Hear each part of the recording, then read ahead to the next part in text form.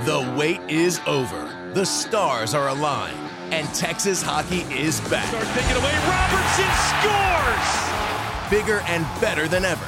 The Dallas Stars return to American Airlines Center for their home opener Thursday, October 12th to take on the St. Louis Blues. And you won't want to miss a single shot, hit, or save. What a save! How in the world? In what promises to be a dynamic season. Secure your seat now at DallasStars.com. Welcome to the Podman Rush, the official podcast of the Dallas Stars. Here's your host, Daryl Razor Ray. Hello, and yes, here to inform, to delight, probably confuse. As the announcer said, I am Daryl Ray, and here with me once again is Mike Heika, and this is yet another satisfactory Podman Rush. Start with this one, Mike. Thursday was the 30th anniversary of the first ever Stars game in Texas. 30th anniversary. A 6-4 win over the Detroit Red Wings, or Detroit, as you people from up there tend to say. So hashtag Texas hockey indeed, huh? Huh? I agree, 100%. I mean, that was a bit of a milestone that just seemed to kind of... Just kind of flittered away and nobody really thought about it. It was a very important night. I will say that at Reunion Arena, and it was pretty cool. They lost a preseason game to St. Louis. This Thursday, you mean? No. The anniversary of the first game at at Reunion Arena. I messed that up.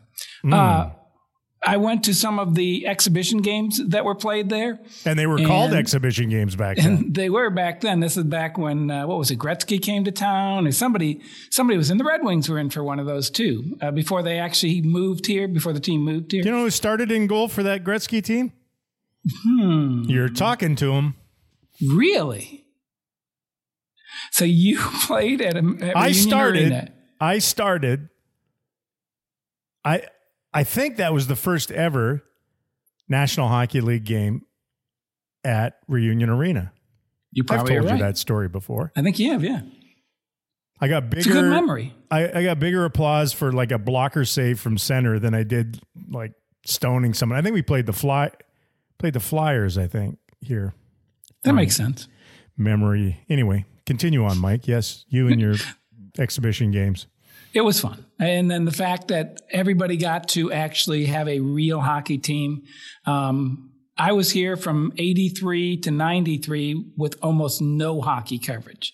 So back in the day when there was no internet, when there was really no cable hockey coverage, the newspapers didn't care, to finally get a team and to finally be a part of the NHL, it was a big deal for hockey fans down here. So you were at that game? First game? Yeah. Did Neil Broughton score the first goal? Am I right? He did. Yeah. You are. There you go. How about that? Well, Texas's own Neil Broughton. Yeah, hashtag Texas He's a rancher. This coming Thursday will be the 1,137th regular season game in Texas. How about that?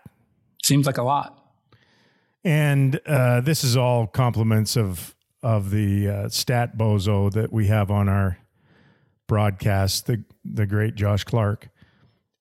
They have a 636 win percentage at home since winning that game that you witnessed back in 1993. That is the fourth best at-home win percentage of any NHL team since the North Stars moved from Minnesota down to the great state of Texas back in the summer of 1993 and began in earnest in October of 93-94. They have treated the fans well here. 30 years of treating the fans well. I know, 30 years. And I mean, yes. If you go to a Stars game, there's a really good chance the team will come out with the win. Although my friend Daryl Ray says that's a points percentage, not winning percentage. What's that? Like were ties back in the day. So that's really not a winning percentage, is it? Hey, look, again, who did I say sent it to me? I just laugh because you I'm always not give getting me a murdered hard by time this. when I I say am not getting murdered by this. I ask a question. He sends me the number. It says right there, point, winning percentage. decimal, 636 win percentage. Right. But it's a points percentage because it's a percentage of points that you acquire. It's the fourth best at home. Let's just go with that. Let's go with that one. I agree with you on that. Questions, Mike. You do a Hey Hika.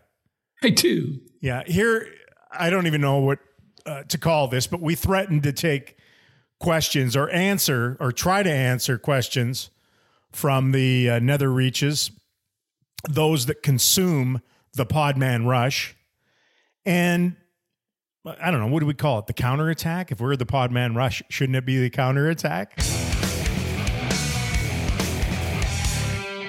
I like that, yes. So one of the questions I got across the various platforms that I'm on is, and it's a good one, are there any new rules this season? Because it feels like every year there are new rules. We love changing our game.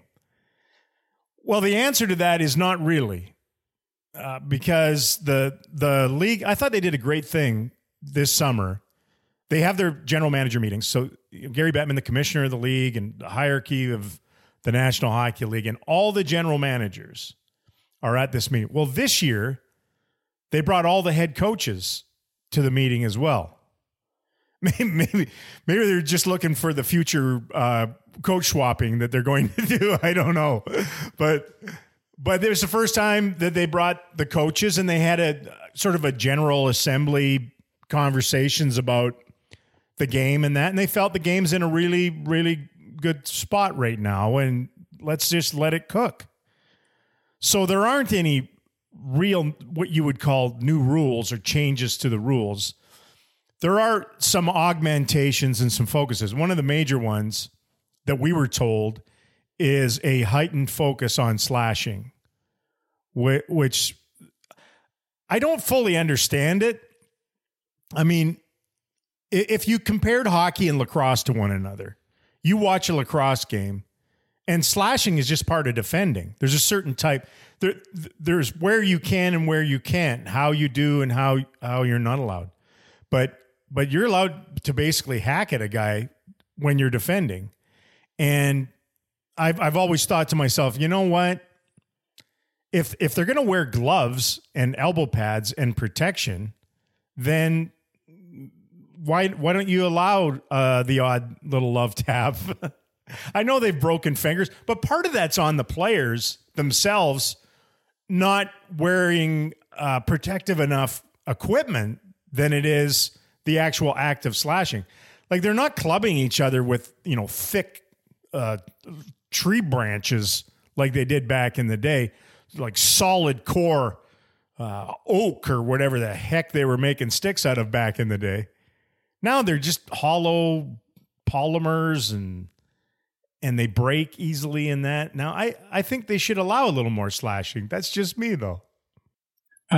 Per our earlier discussion, Daryl, I'm going to go with I like the wussy way of doing it because it might lead to more offense. Could you imagine if you were able to handle the puck unfettered by a person's branch and stick, hacking up your arms? Well, let me say this to that, Mike. Maybe the true core of our sport is fighting through some of that crap that goes on. And that's why we have a much higher respect factor with some of the players that are able to fight through a little bit of an obstacle.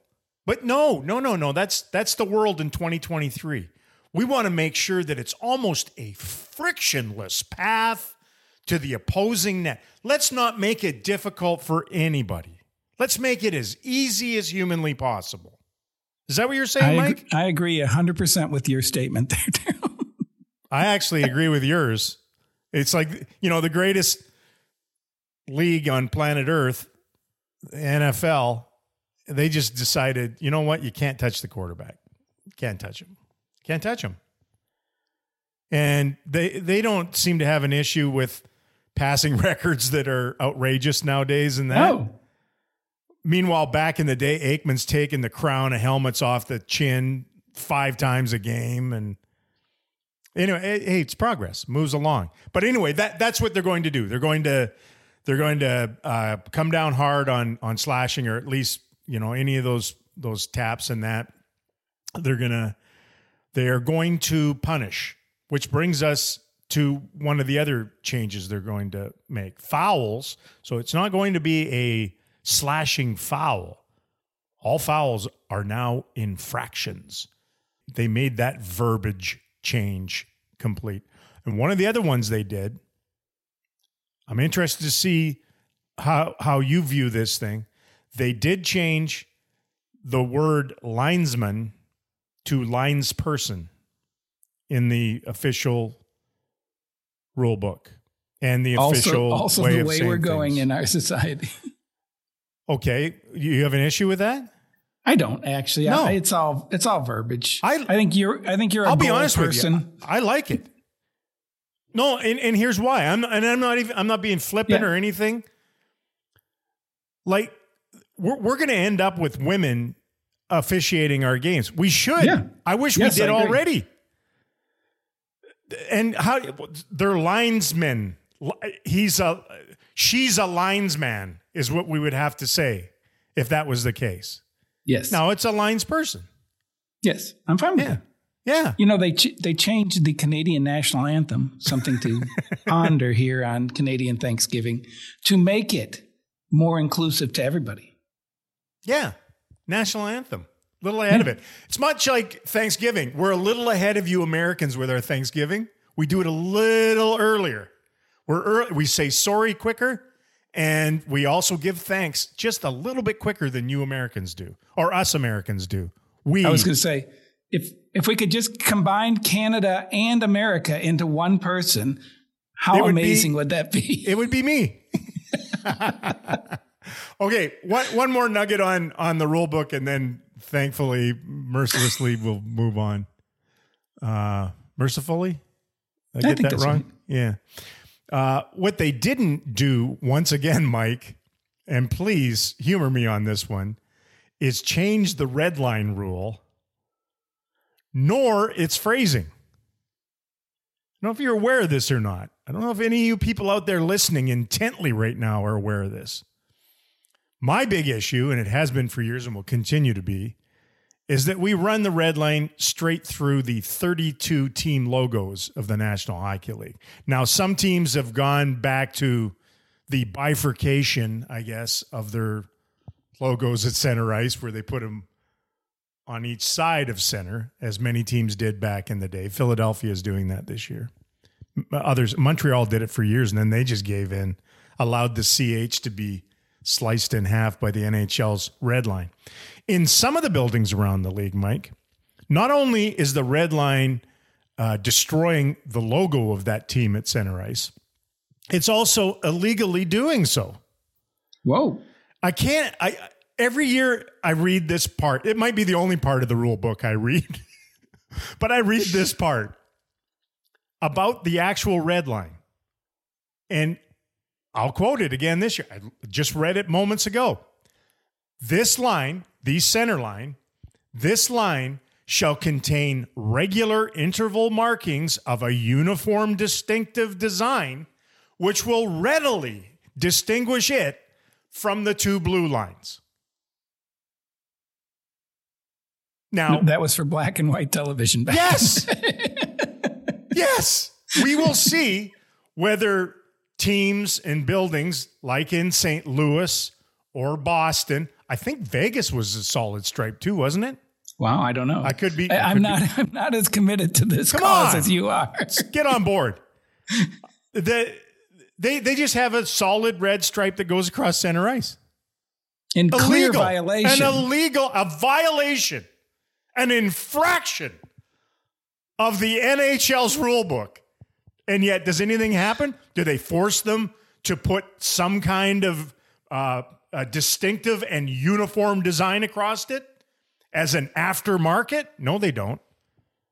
They just ignore it. I wanted to bring it up. I wanted to bring it up in our meeting with the league, and I'm sure the answer would have been, well, it's one of those things that, it's kind of, I'd be like, well, excuse me, are there any other of your rules that we just interpret individually, rink to rink, around the National Hockey League? Dare I say no? We need Spotter to run out their first playoff game in Vegas with the book going like, we start on the power play. We start on the power play. Anyway, reminder as we get into this here, pre-regular season reminder. Last season was a terrific campaign, both individually and collectively by the Dallas Stars. In fact, Mike, how many guys finished like top 5, top 10 in individual award voting last year?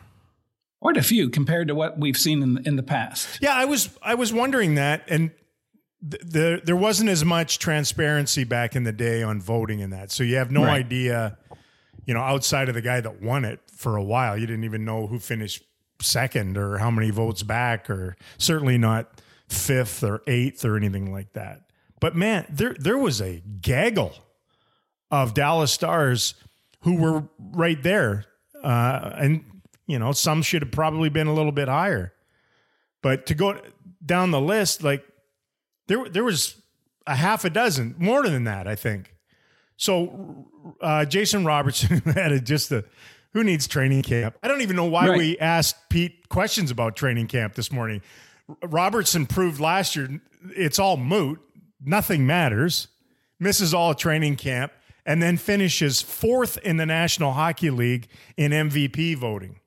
And also locked down the number 1 spot on the end of the year All-Star team at left wing. Yep. Just the third time in franchise history that's happened. Jamie Benn has the other 2. A first-team All-Star. Is that right? Yes. When like Madonna and them didn't back in the day? Madonna was going at center against Lemieux and all those guys.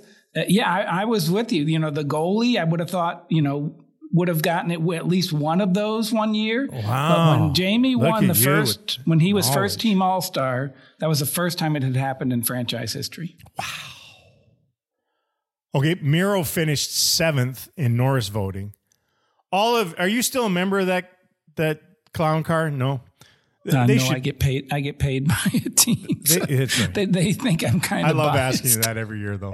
They should be embarrassed for that. That's just not doing their jobs. Otter, 5th in Vezina voting. I bet you he finishes like 5 spots higher than that this year. Pete DeBoer was 8th in Jack Adams voting as coach of the year. That's on us. We're the ones that do that voting. I did my part. That's a clown car of your own making. Hey. I did my part. Well, the guy that used to coach here was going to win it. Nobody was going to beat that record, were they? No. Montgomery. What else do we have? Joe Pavelski, I thought should have won the Lady Byng. I agree with you. Or if not win it, should have been a runner-up. He finished 5th.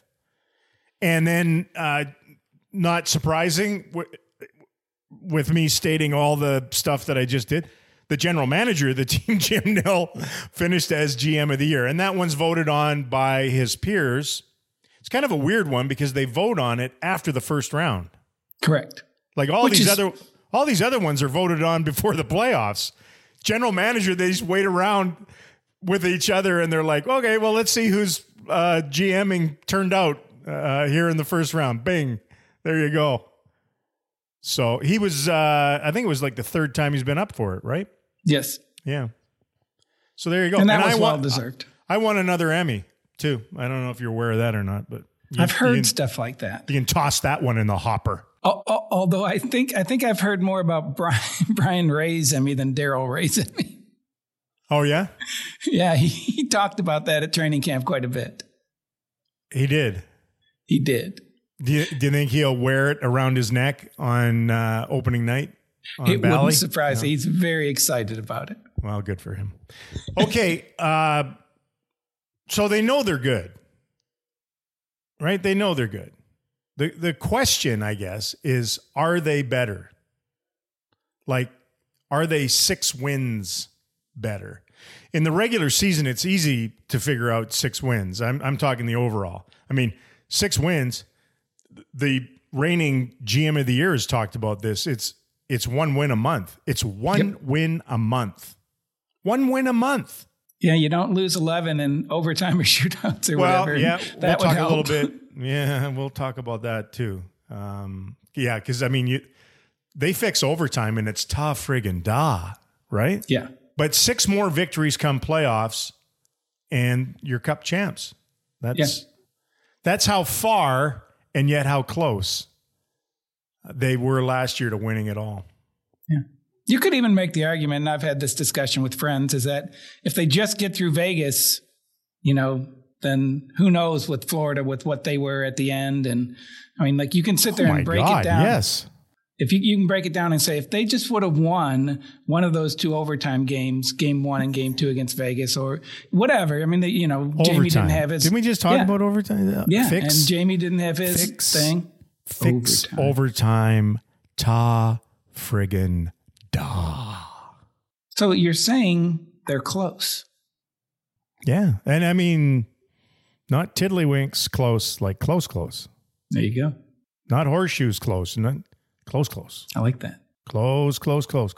See those rings? They trotted out their rings today on the socials. Those Golden Knights. First time in a long time that there's been a gold ring.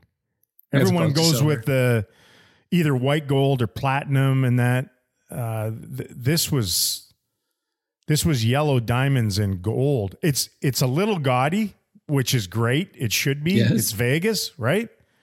And so much detail to it. You think back to the Stars winning theirs in '99, and there was Australian green diamonds involved in that one, and just what it was, and how proud. And you should. I don't care what your ring looks like. You should always be proud of a ring. I can think back to some of the ones, the first one they won in Edmonton when I was around there, and I mean it looks like a high school ring now compared to the the Dazzlers they trot out, but it was an impressive run, impressive victory, and equally and fittingly impressive bling on the Golden Knights. And we'll see them in game number 2.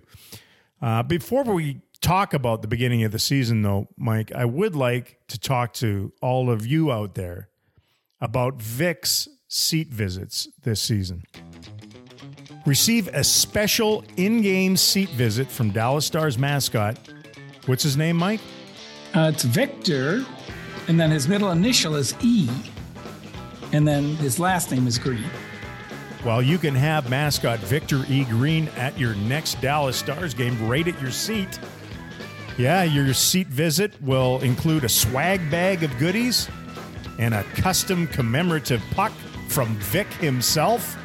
All you got to do is visit DallasStars.com/seat visit to purchase. Sounds fun. So, outside of seat visits, how important is just a good start to the season? Now, they harped on this a lot last year, and then they followed through on it. And part of the reason they harped on it is they had some stumbles in previous seasons in the opening months. Part of that, too, had to have been just the tumult and turmoil, whether it was pandemic-driven or coach change or whatever was going on. But last year they wanted to come out with a fairly hot start, and they certainly did that. It was important. 100%. Yeah, and I mean it showed off later in the season when you don't have to panic when Scott Wedgwood gets hurt or whatever issue you may have had, you have that cushion. Because you and I have talked so much about, if you shoot for 8th place, it can be really tough when you miss, Yeah, 9th isn't a good spot. 9th is not a good spot. So then the fact that you were up there, battling for first place in the division, it gave you that kind of wiggle room to not panic. Right. So case in point, the Stanley Cup champs. They went 8-2 in the opening month. Remember the start they had? And what that allowed Vegas is to roll through 5 goaltenders during the regular season and all the injuries, and they came back to the norm throughout there, but they had staked themselves to such a comfortable little lead in the Pacific that they could handle all those ebbs, right, and get back to flowing again. But it's weird. So looking at the last 10 Stanley Cup champs, so Vegas won 8 of 10 out of the blocks. The year before, Colorado was just a middling 4-4. Tampa was good. They only lost one of their first 6 in the opening month. And that was the year after they had won, which is always a difficult thing, right? Yes. Everyone, it's short summer and party summer, and everyone's gunning for you. The year prior to that, they went 6-4-2. So kind of 6-6, nothing that dazzling. St. Louis was such an aberration in 2019. They went 3-4-3. I mean, they were out of the playoffs at New Year's. They were on the side of the road and left for dead, and fired a coach and brought a goalie up from the mine. All kinds of stuff went, and that can happen. Washington, the year that Ovechkin finally got over the hump, they were 5-6-1 in the opening month. Pittsburgh, who won back-to-back, the second year, pretty impressive. They went 6-2-1. The year they won it first, which would have been 2016, right? Does that sound right? Sure. You're just agreeing. You're so play along. You're the worst fact checker on planet Earth. I'm good for flow. Yes, you are. Yes, you are. The first year they went 6-4. So, Vegas last year, and Pitt, Tampa, in their second years, the year after they'd won. Everybody else didn't exactly set the world on fire immediately at the beginning of the year. Now, I'm sure if you extended it out, maybe the first 2.5 months of the season or something like that, it would probably prove a little deeper. But I think don't diminish the fact that a strong start is important. I mean, you go 1-8-1. Now you're in trouble. You're chasing it all year, right? But I don't know. I think this year is going to be interesting out of the blocks. They don't have a ton of games. Correct. For one. And two, I mean, we were there this morning. They had 3 center icemen in non-contact jerseys 4 days before the opener. So there's a little bit of concern. They've ballyhooed for good reason their depth up front, and it looks as though it's going to get tested a little bit. And maybe it's a lucky happenstance that if this continues on, say there is a little bit of nagging in the injury department, that they don't have that many games in the early going.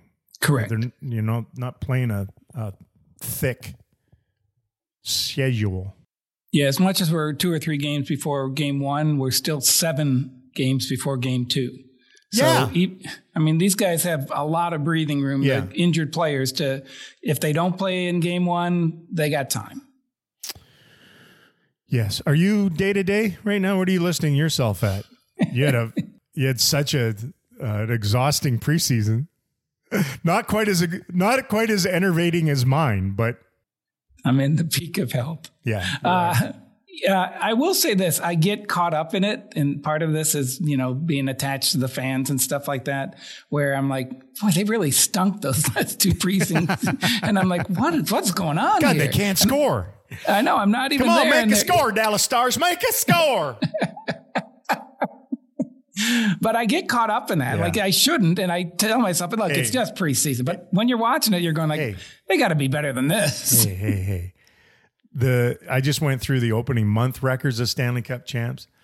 If you want to take a deep dive into the importance of preseason hockey for championship teams, you're going to get the shock of your life.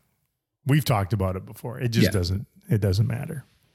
And DeBoer was talking about it this morning, how you do get some good, even if you can't ice your your full lineup at all. Not that you do most games, but you'd like to have at least one full dress rehearsal, and they couldn't have it because the player's out.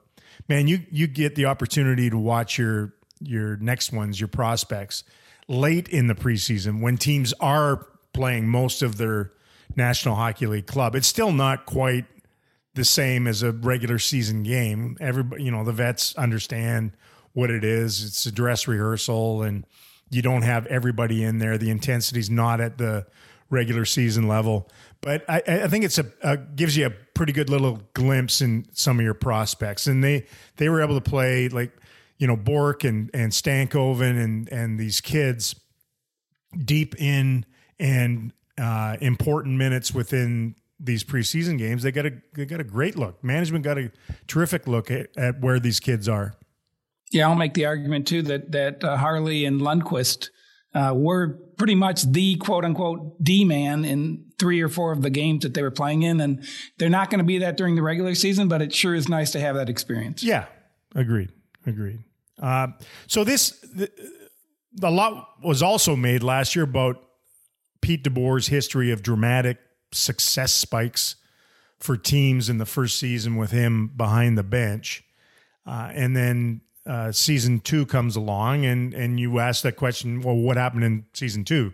There's the DeBoer bump in year 1. How about after that? Certainly lived up to it last season with the Stars. What a incredible job he did and his staff did and the team. I think the best example, I don't think you can use every year the same. No. I say that after saying, well, you compare every year the same in year number 1. Because it's pretty much, with Florida 41 wins year 1, New Jersey 48 wins year 1, San Jose 46 wins year 1, Vegas 55 wins if you take it the first 78 games because it was a weird time. And then last year, 47 wins with the Stars, and could have been higher if they had overtime and shootouts figured out a little bit better. But there was, different things went on, especially early on in his coaching career. So the best example, I think, of what we can probably expect here would be San Jose. Yeah. Right? Like in New Jersey, it was a 48-game schedule the second year. There was just all these sort of weird things outside of his, even in Vegas, same idea, right? They had to get through pandemic. Then they ran into basically everyone's in the infirmary in that. But if you look at his tenure with San Jose, 46 wins the first season, 46 wins the second season, 45 wins the third season, 46 wins the next season. Yeah. I call that consistent, Mike. That's what I call that. Consistent excellence. One of the things that's an interesting aspect of what he might be able to do, or the team might be able to do this year, is that in the past, his teams have been among the best in shot differential. And, you can say different things about puck possession and all that. But I think the Stars were +2 last year. Pete's teams have mostly been +5 or so. So I do think in the second year, we could see that part of the Pete DeBoer style come in where you're out shooting teams, 5-6 shots a night on a regular basis. And that's what they did in San Jose. They were a great puck possession team there. All right. So strengths in this group. The number one thing that everyone keeps talking about is forwards. And they do look like they are 4 waves of almost the same thing. There's various individuals obviously on the lines. The number 1 line when fully healthy is the number 1 line. You have the best left winger in the league. You've got one of the most still underrated 2-way center icemen in Rope Hintz and a future Hall of Famer in Joe Pavelski. That's what not bad. That's what you start with. And they feel like they're deeper in they're deeper in guys with the potential to score when they're on the ice in their bottom 6 than they have been. Fair to say? Yes. And the fact that may indeed help your other guys score as well. A Delandry or a Foxa might become a better offensive player because he's playing with a Craig Smith or a Steele or if one of the kids come up and are playing on that 4th line. Yeah, because I mean, if you look at the best teams now, that and there's, I would say 100% buy-in by your top end guys who would like to be out there a lot. Yeah. That understand if you're going to play as up tempo as these guys want to play and are encouraged to play, you can't play two lines. You have to roll four. And I said this last year, and I wonder about it. Obviously, it's not that big of a deal. I wish they would start. I wish they would start better at home. That's the one thing I wish they would do better. Like come out and really, hammer down on opponents in the opening 10 minutes, where teams come in and they're like, "Oh my God, we're in Dallas. We just survive the first 10 to 15 minutes." And maybe that when you go four lines and there aren't power plays or penalties and everyone's as structured and well coached as they are, maybe that's too much to ask in today's world. Remember back in the day, like you go into some place, we'll go into Detroit, and the Stars had great teams, but it was like stay in the game in the first 15 minutes. Yeah.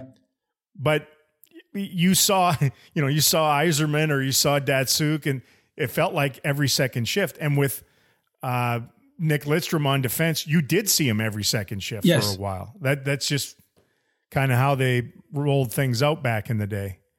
So the forward depth and talent, I would say, healthy.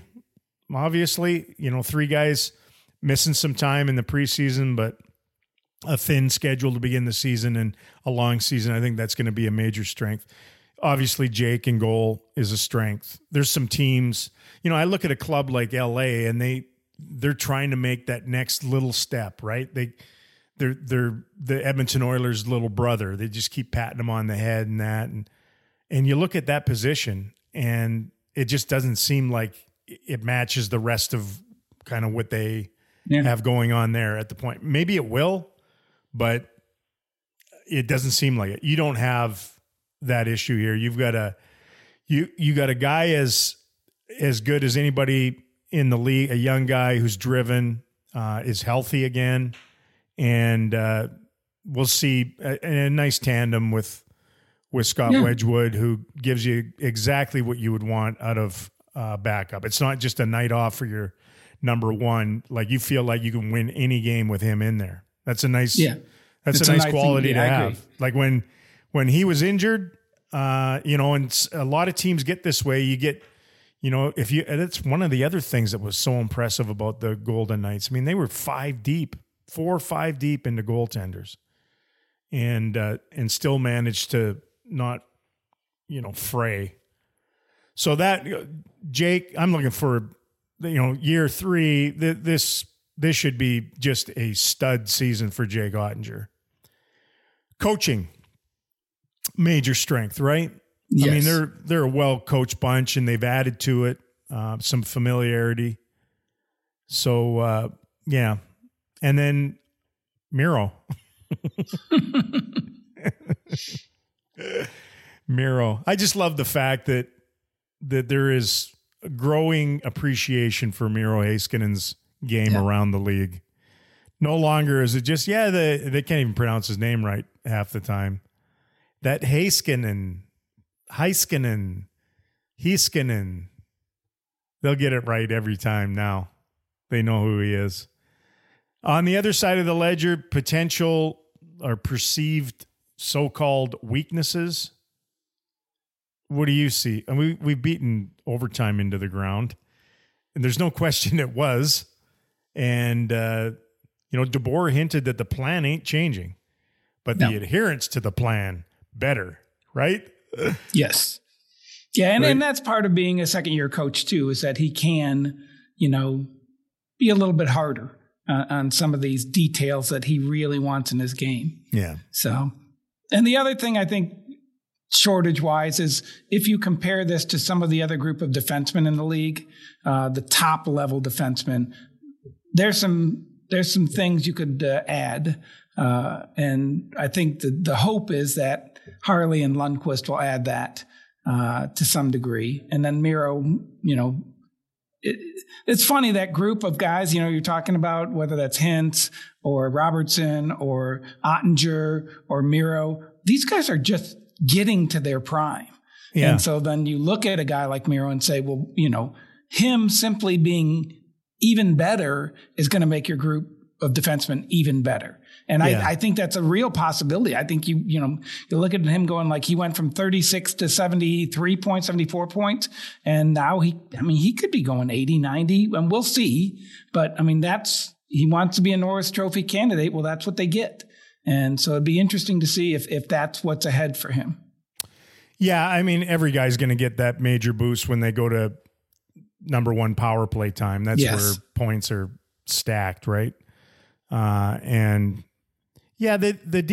Look, if Thomas Harley plays like he did when he came up late last season and in the playoffs, you've got no issue with that position on the left side, right? Which it looks as though to begin the season, probably your third pair. Look, if Thomas Harley's coming out of the 3-hole and plays like he did last year, you don't have that many issues on D. What did you think of it?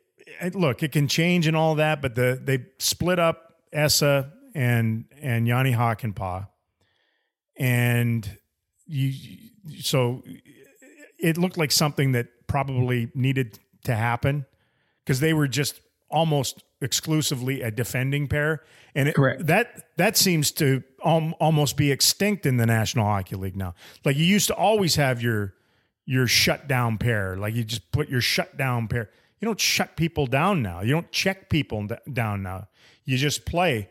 And if Harley's going to play with Hakanpää, and you're going to have Esa with Nils Lundqvist, and Nils is going to get number 2 power play. He's going to be the fulcrum up top on that one. They're basically saying, here, you're going to get the opportunity, and we believe in you. That's why we're giving you opportunity. And it's up to them to do it. If they do it,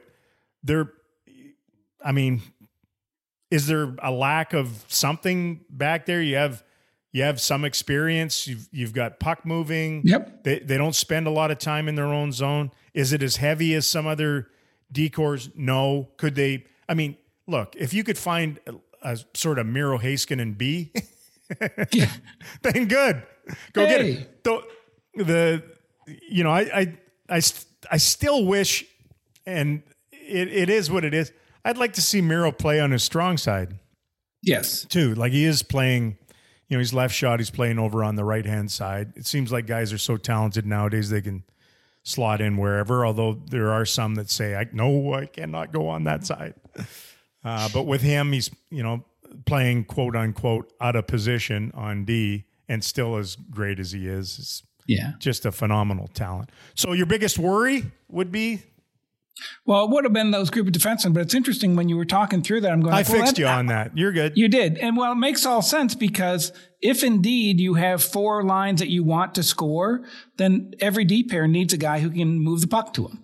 And that seems like this group is going to be much better at having at least one guy who can move that puck out of the back end and get it to the forwards and let them go spend more time in the offensive zone.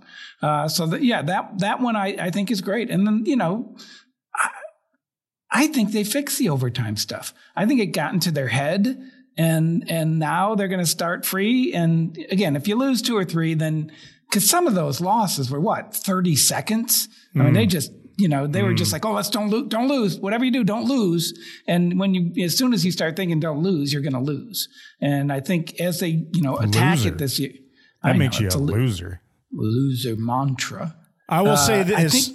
I'm sorry, Mike. Continue on. You're good. I thought you'd finished your point. I was done. Are you sure? Sure.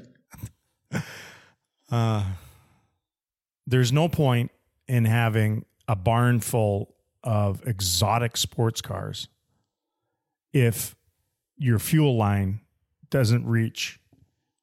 They just sit there. They look pretty. They just sit there. You need the petro. You need that transferred into your exotic sports cars. And that is what you're your defense corps is charged with doing. Transfer that. Petroleum transfer engineers.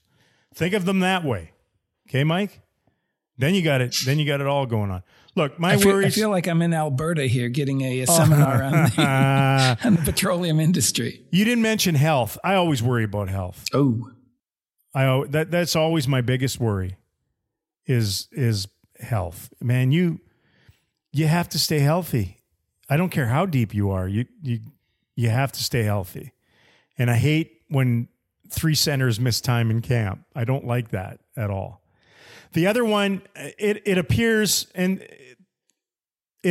that the power play is going to be their deterrent to anybody or any team that wants to, say, take some liberties or try to take liberties. They don't do it as much as they used to. But if you want to, we witnessed it in the series against the Wild, right? Right.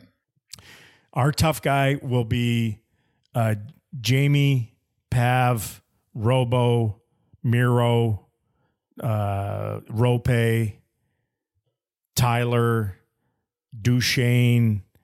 You know, you just go through this. Those guys, Daddy, Lundqvist. That's going to be their tough guy essentially. It's very, very much.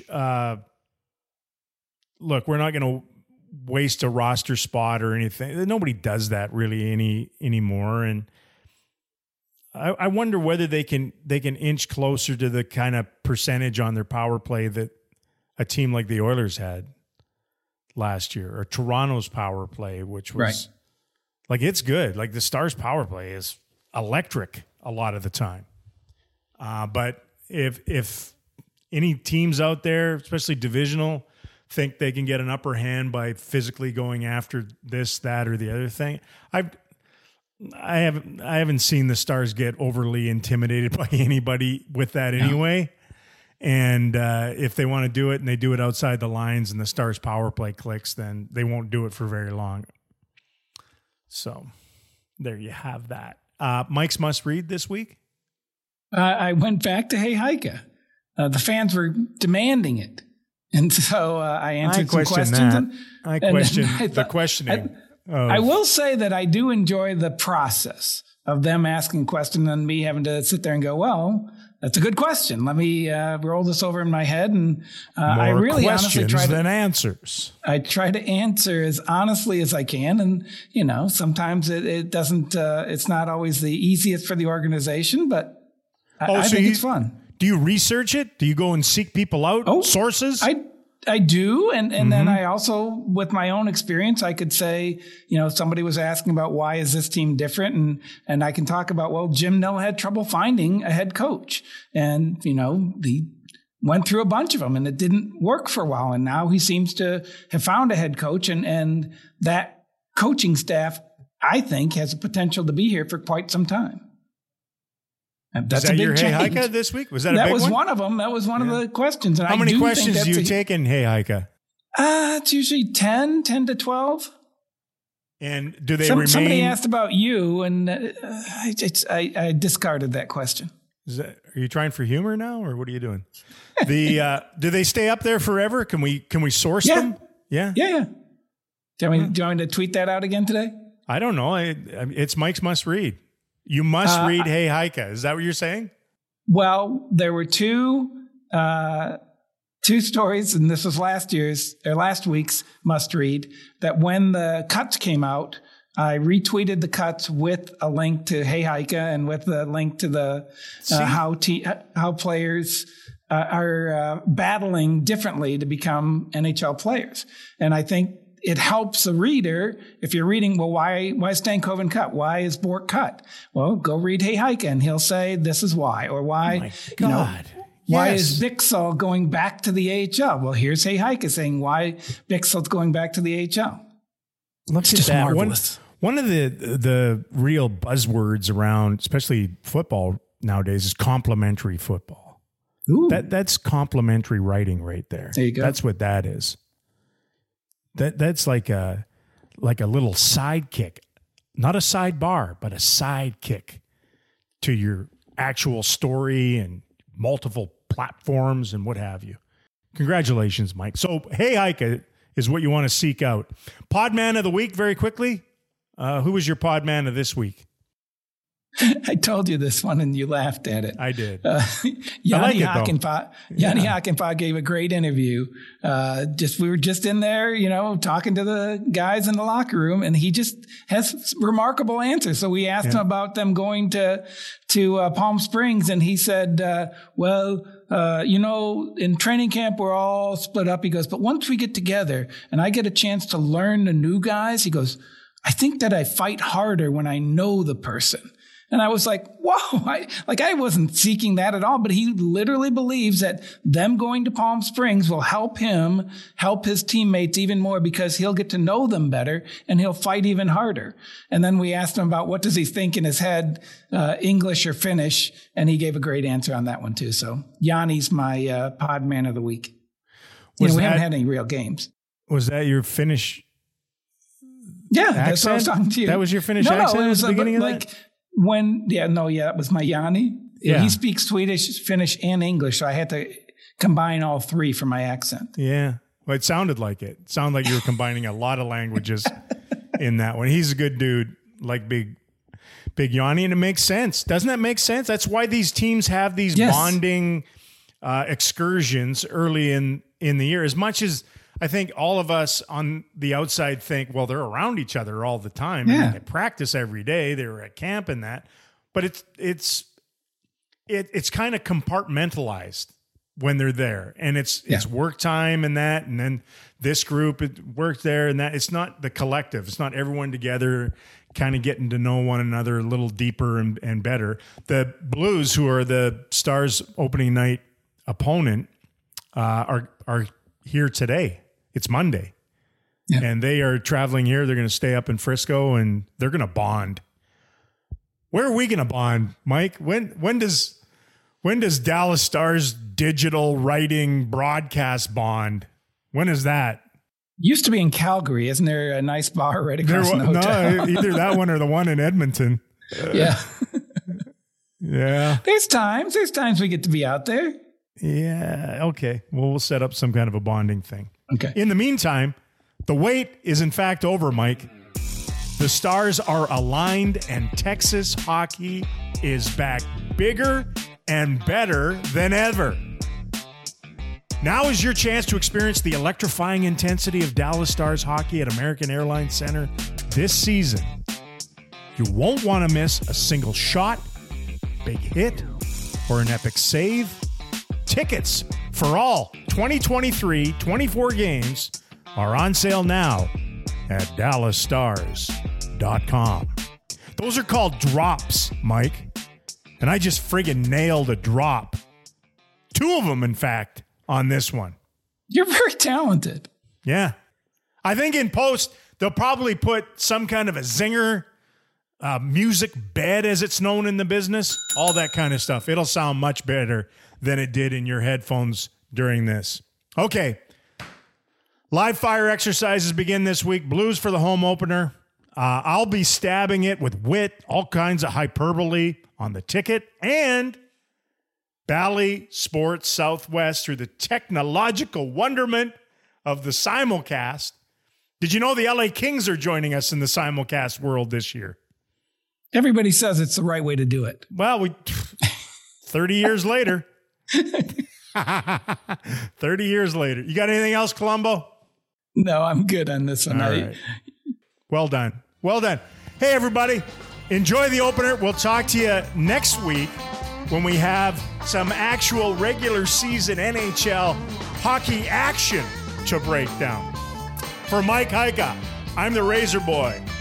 Turn it off. Turn it off, Tom. Turn it off. You've been listening to the Podman Rush with Daryl Razor Ray, an official production of the Dallas Stars. To stay up to date on all things Stars, visit DallasStars.com or download the official Dallas Stars app today. Do you know who started in goal for that Gretzky team? You're talking to him. Take your Dallas Stars fandom to the next level and guarantee your seats at American Airlines Center this season with a 10-game plan. Shot tip, score! Jamie Benn! Fans can choose from 4 great plans and will receive savings on single game prices and service fees. Plus priority access to Stanley Cup playoff tickets. Fans will also have the option to exchange one game on their schedule, so you won't miss any of your favorite matchups. Visit DallasStars.com for more info.